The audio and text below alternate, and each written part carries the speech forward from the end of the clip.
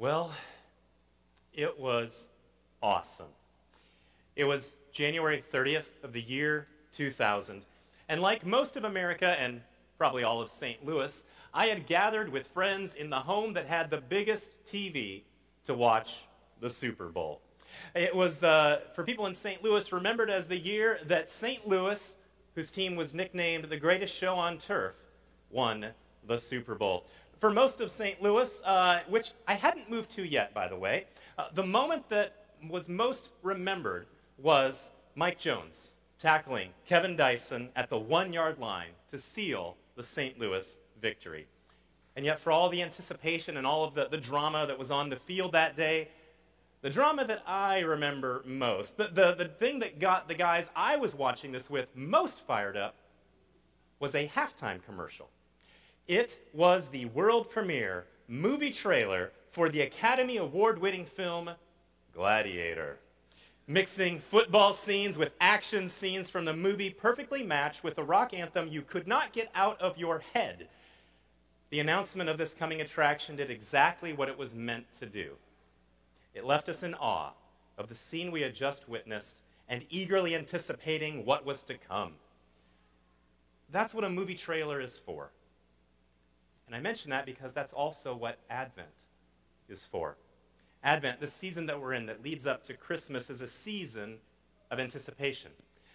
These past few weeks, we've been looking at passages from the Old Testament that serve sort of like movie trailers as previews of a coming attraction seen in the figure of the angel of the Lord.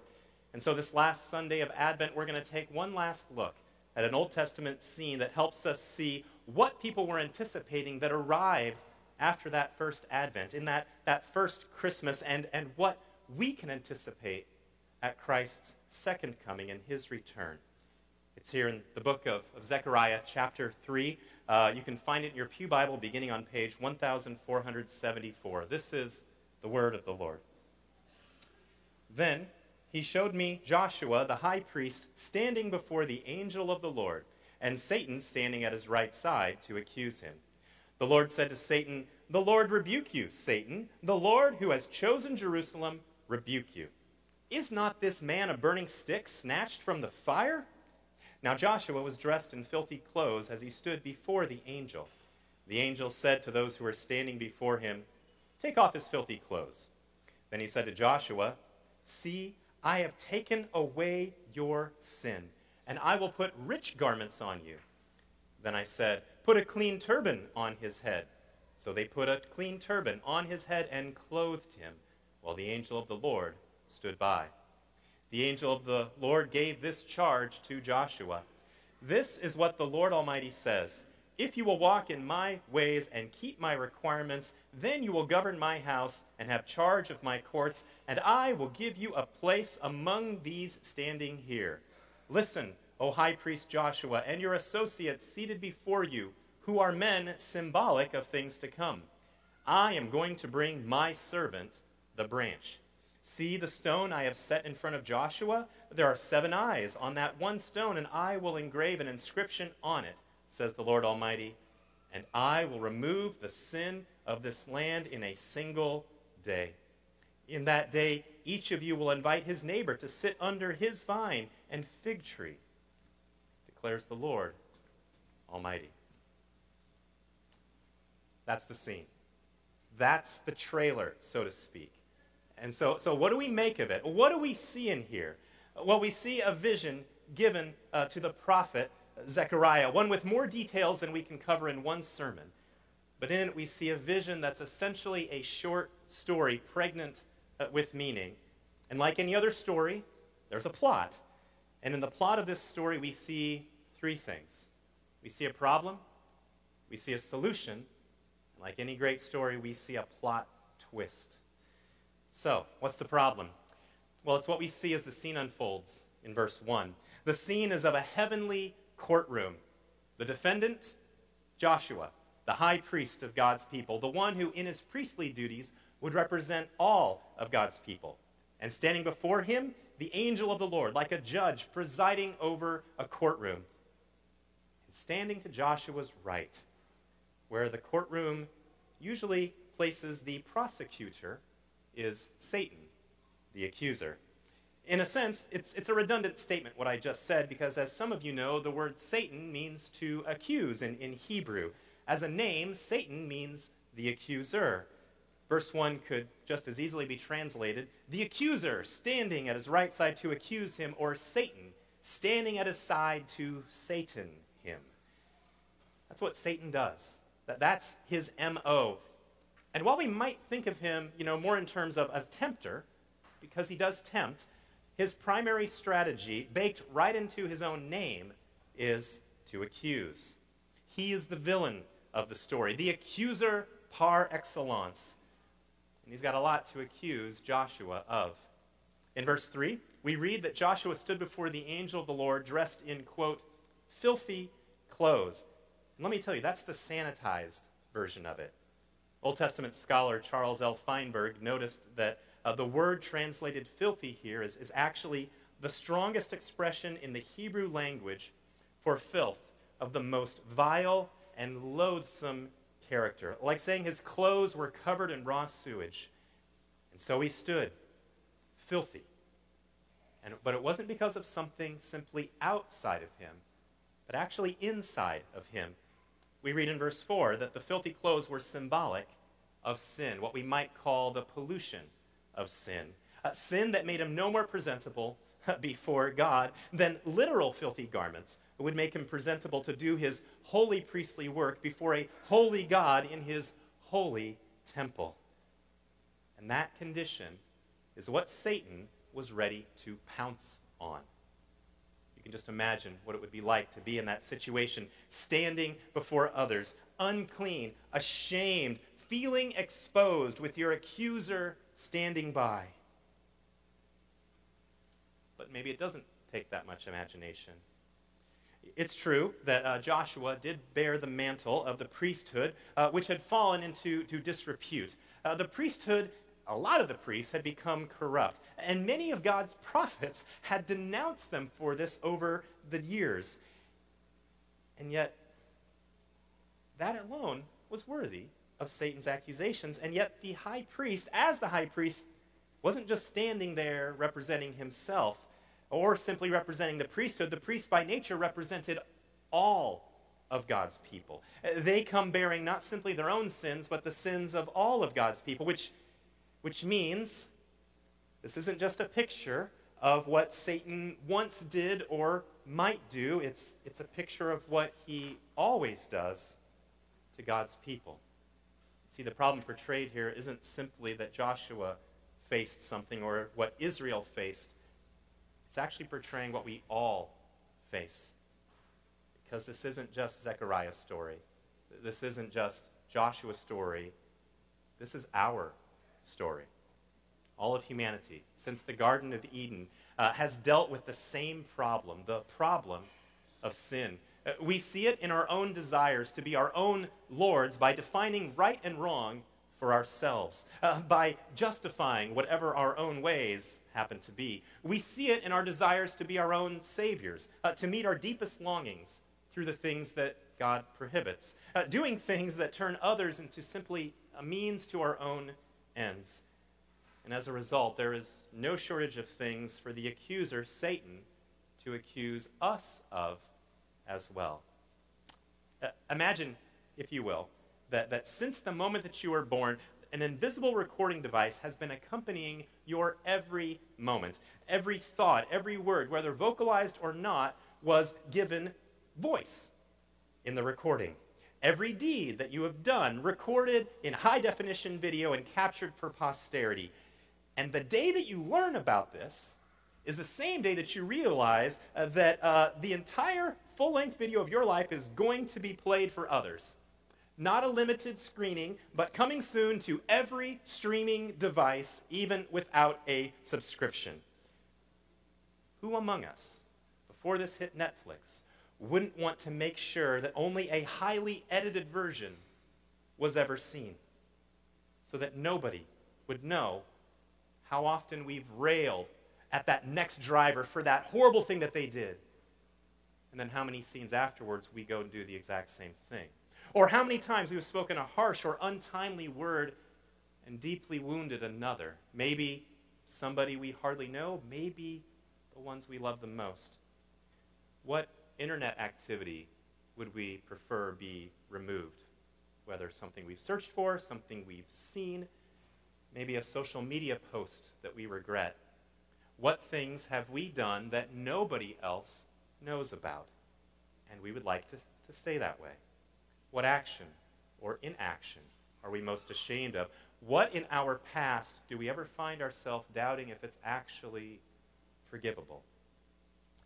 Now imagine that there is someone who made a movie out of only those scenes, not your highlight reel, but the opposite, your lowlights.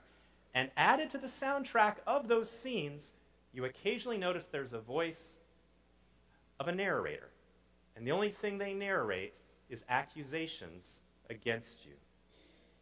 You can think of it this way. Some of you have been here long enough to remember one of the quirks of the old sound system. Some of the old wires that ran from the chancel up here to the sound booth in back were unshielded, meaning they kind of functioned like antennas. And there was also a radio tower up the hill not far away that was broadcasting a local station. So you can imagine, and some of you remember, sitting in the sanctuary at a quiet part of the service, and suddenly you hear a voice. Maybe it was during the silent confession of sin. You heard what sounded like someone whispering words to you, like maybe you forgot to confess something and they were trying to remind you of it. Maybe at first you thought it was all in your head, but afterwards you find out others were hearing the same thing. Because unbeknownst to you, you were all hearing the exact same broadcaster, subtly enough that you probably wouldn't have even known where it was coming from if someone had not told you, like I'm kind of doing now. I mention that because in a sense, that's how Satan operates as our accuser. He is constantly broadcasting accusations, and they can come in many forms.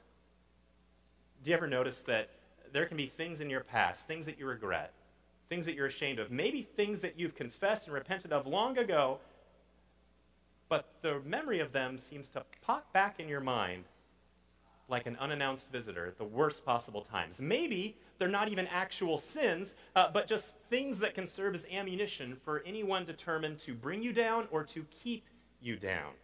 And the broadcasts come in the loudest and the clearest when you're feeling the worst, when you're already feeling down, when you're tired, when maybe in some way you have failed again, like you have many times before. And so often these are accompanied by accusations and doubts, not only bringing back to mind the things that make you feel awful about yourself, but using them as alleged evidence that you have no value, that you don't measure up, that you can't do anything right, that you're a fool for believing God could ever love someone like you. The reality is, a lot of us are thinking, I don't have to imagine that. That's what I live with all the time. You see, this passage isn't just telling us Zechariah's story or Joshua's story. It's telling us our story. But the way Joshua is shown here actually helps us understand our own situation better. You see, if some chemist could somehow distill all the guilt, all the shame, and all of the regret of all of those low-light scenes in our lives, and somehow turn it into a substance, like a goo, and then somehow smear it all over our clothes, that's essentially how Joshua is standing there in verse 3, in his filthy clothes, reeking of sin, with his accuser standing by. It's a picture that all of humanity faces. We read in Paul's letter to the Romans that all have sinned and fall short of the glory of God. The prophet Isaiah writes, all of us have become like one who is unclean, and all of our righteous acts, even our best efforts stained with mixed motives, are like filthy rags. Coupled with the accusations of Satan, it can be crippling, detrimental in its effects to us. And the reality is we have all felt this to one degree or another. And if that's the problem, if that's our problem, then what's the solution? Well, if the plot line played out like the film gladiator.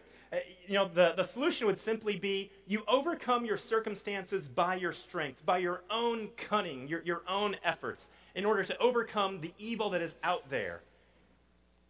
But in this situation, the problem isn't simply some evil out there, but an evil that's in here. If the plot line were like one of the Christmas romantic comedies that are cranked out by the dozens or the hundreds this time of year, I've heard some pretty remarkable numbers. And if this were like the scene where boy loses, girl, because of a moment where there was someone's absolute worst attributes or past decisions are revealed, well, what would follow would be some great feat, some demonstration of valor or virtue that demonstrates he's not that bad after all. She's not that bad after all. Or maybe we find out it was all just a big misunderstanding.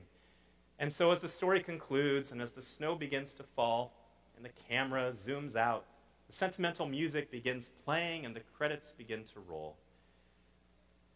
But that's not how this story goes either, because Joshua's unpresentable appearance is not a big misunderstanding.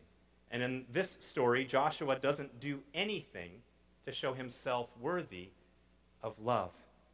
You see, this is actually a very different kind of story, but I want to argue it's actually a much better one. Because in the end, it doesn't come down to what Joshua does. It comes down to what's done for him. You see, Satan wanted Joshua and all he represents to be condemned, laid into, put into his place. And in verse 1, Satan is ready to go with the accusations. But instead, it's the accuser, Satan, who comes under fire, who gets put into his place. We read in verse 2, the Lord said to Satan, "The Lord rebuke you, Satan." And why? Well, not because of what Joshua had done, but because of what the Lord had done. And what was that? Just look at verse 2. The Lord, who has chosen Jerusalem, rebuke you. You see, Jerusalem and all that she represented had been chosen by the Lord, and not because of her greatness, and not because of her innocence, not because of her goodness, but because of the Lord's goodness. Verse 2 goes on to say, "Is not this man a burning stick snatched from the fire?" Okay, so what's that about? Well, Joshua and the rest of those who are dwelling again in the land had just returned from exile in Babylon. And why were they in exile to begin with? Those of you who are in the adult Sunday school class know it's because of Israel's repeated, generational, unrepentant sin. Yeah, Satan had a lot of ammo to use to accuse them. Nobody in this scene is denying the reality of people's sins. But as we read in the first chapter of Zechariah, the people of this generation had repented. They had turned back to their God, and in response, the Lord, who had already chosen them, has now delivered them. He has snatched them from the fire of judgment in Babylon and brought them back into the land. You see, when people repent, and the Lord forgives them and restores them, when that verdict has already been rendered, no accusation can overturn his ruling on your life. And so when Satan comes to try to accuse him, he doesn't even get a word out. We don't see any words from Satan in this passage. Satan, the accuser, is silenced by the Lord.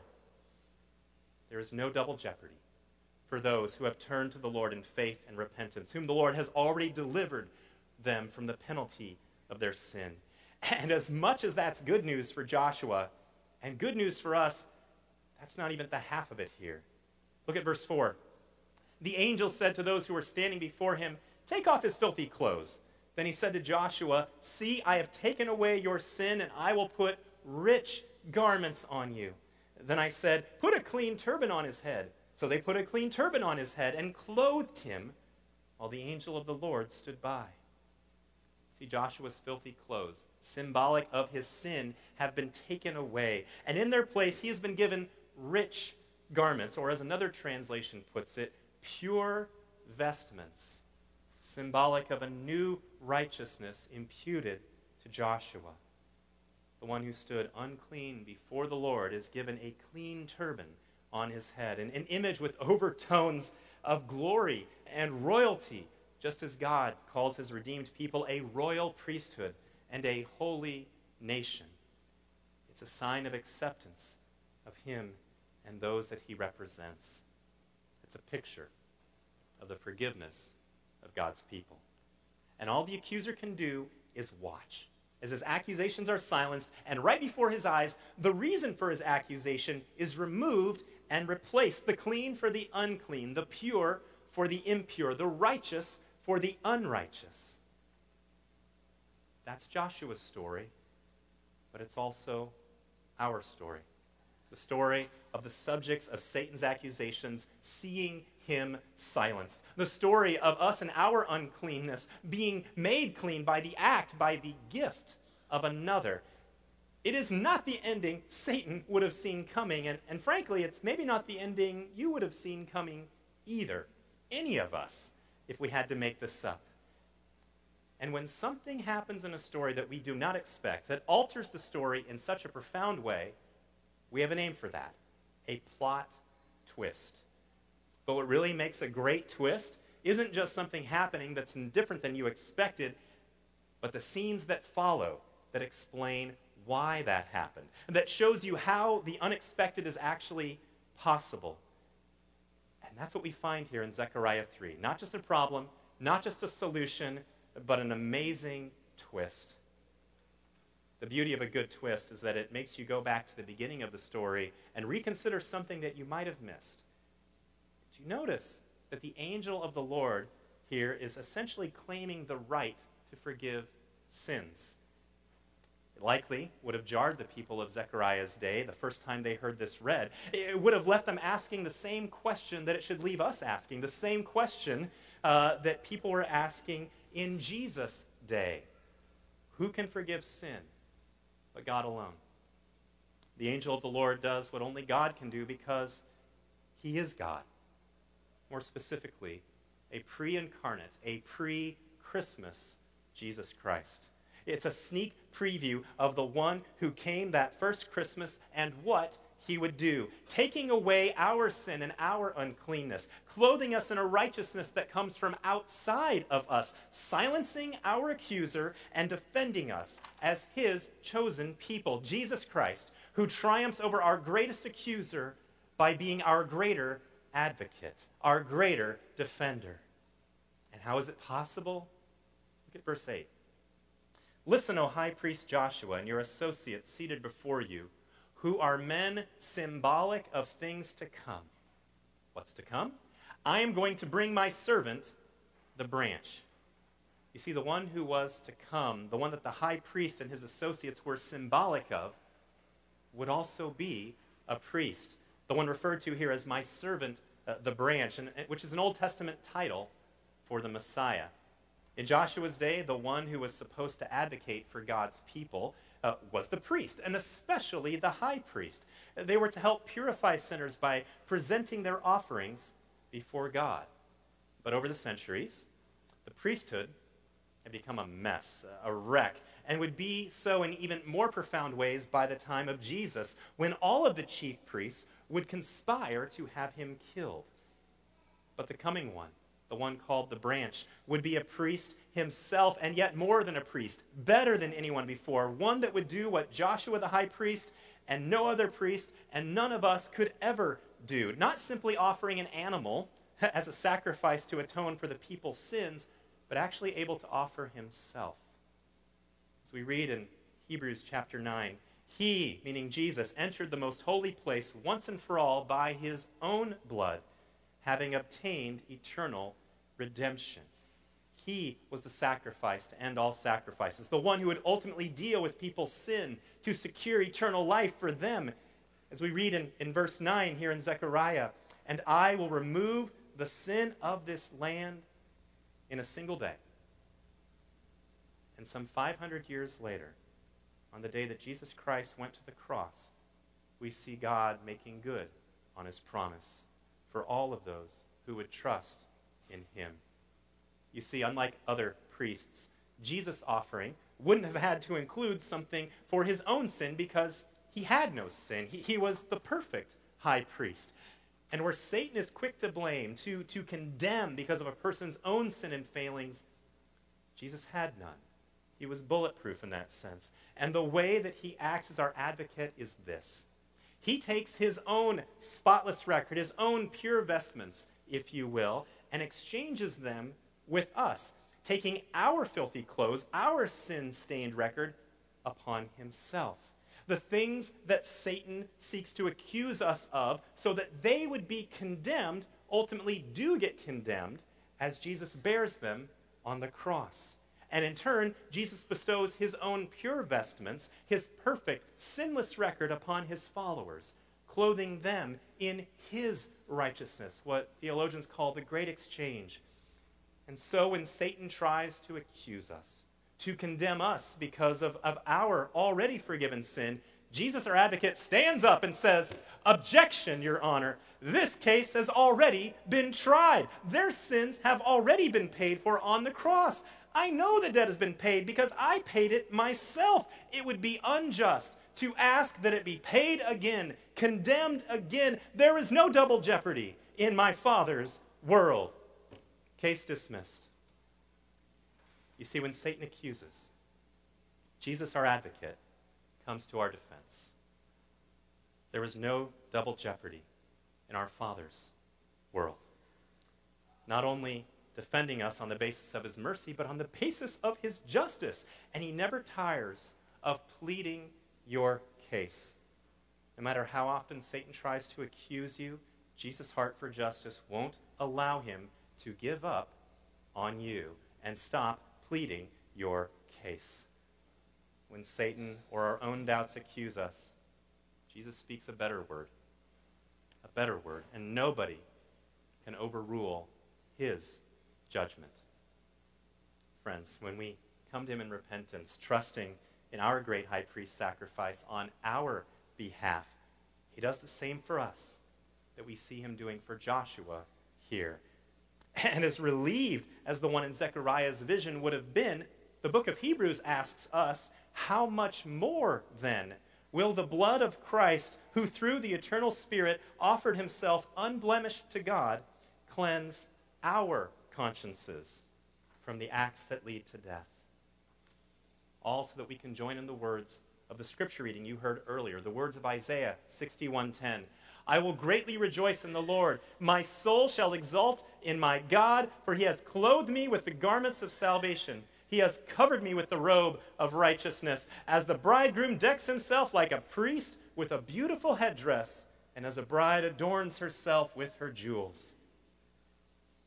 And if you, as God's people, whom Scripture refers to as the bride of Christ, if you this morning are having a hard time hearing that, because the accuser's voice is still so prominent in your ear, then try this on for size.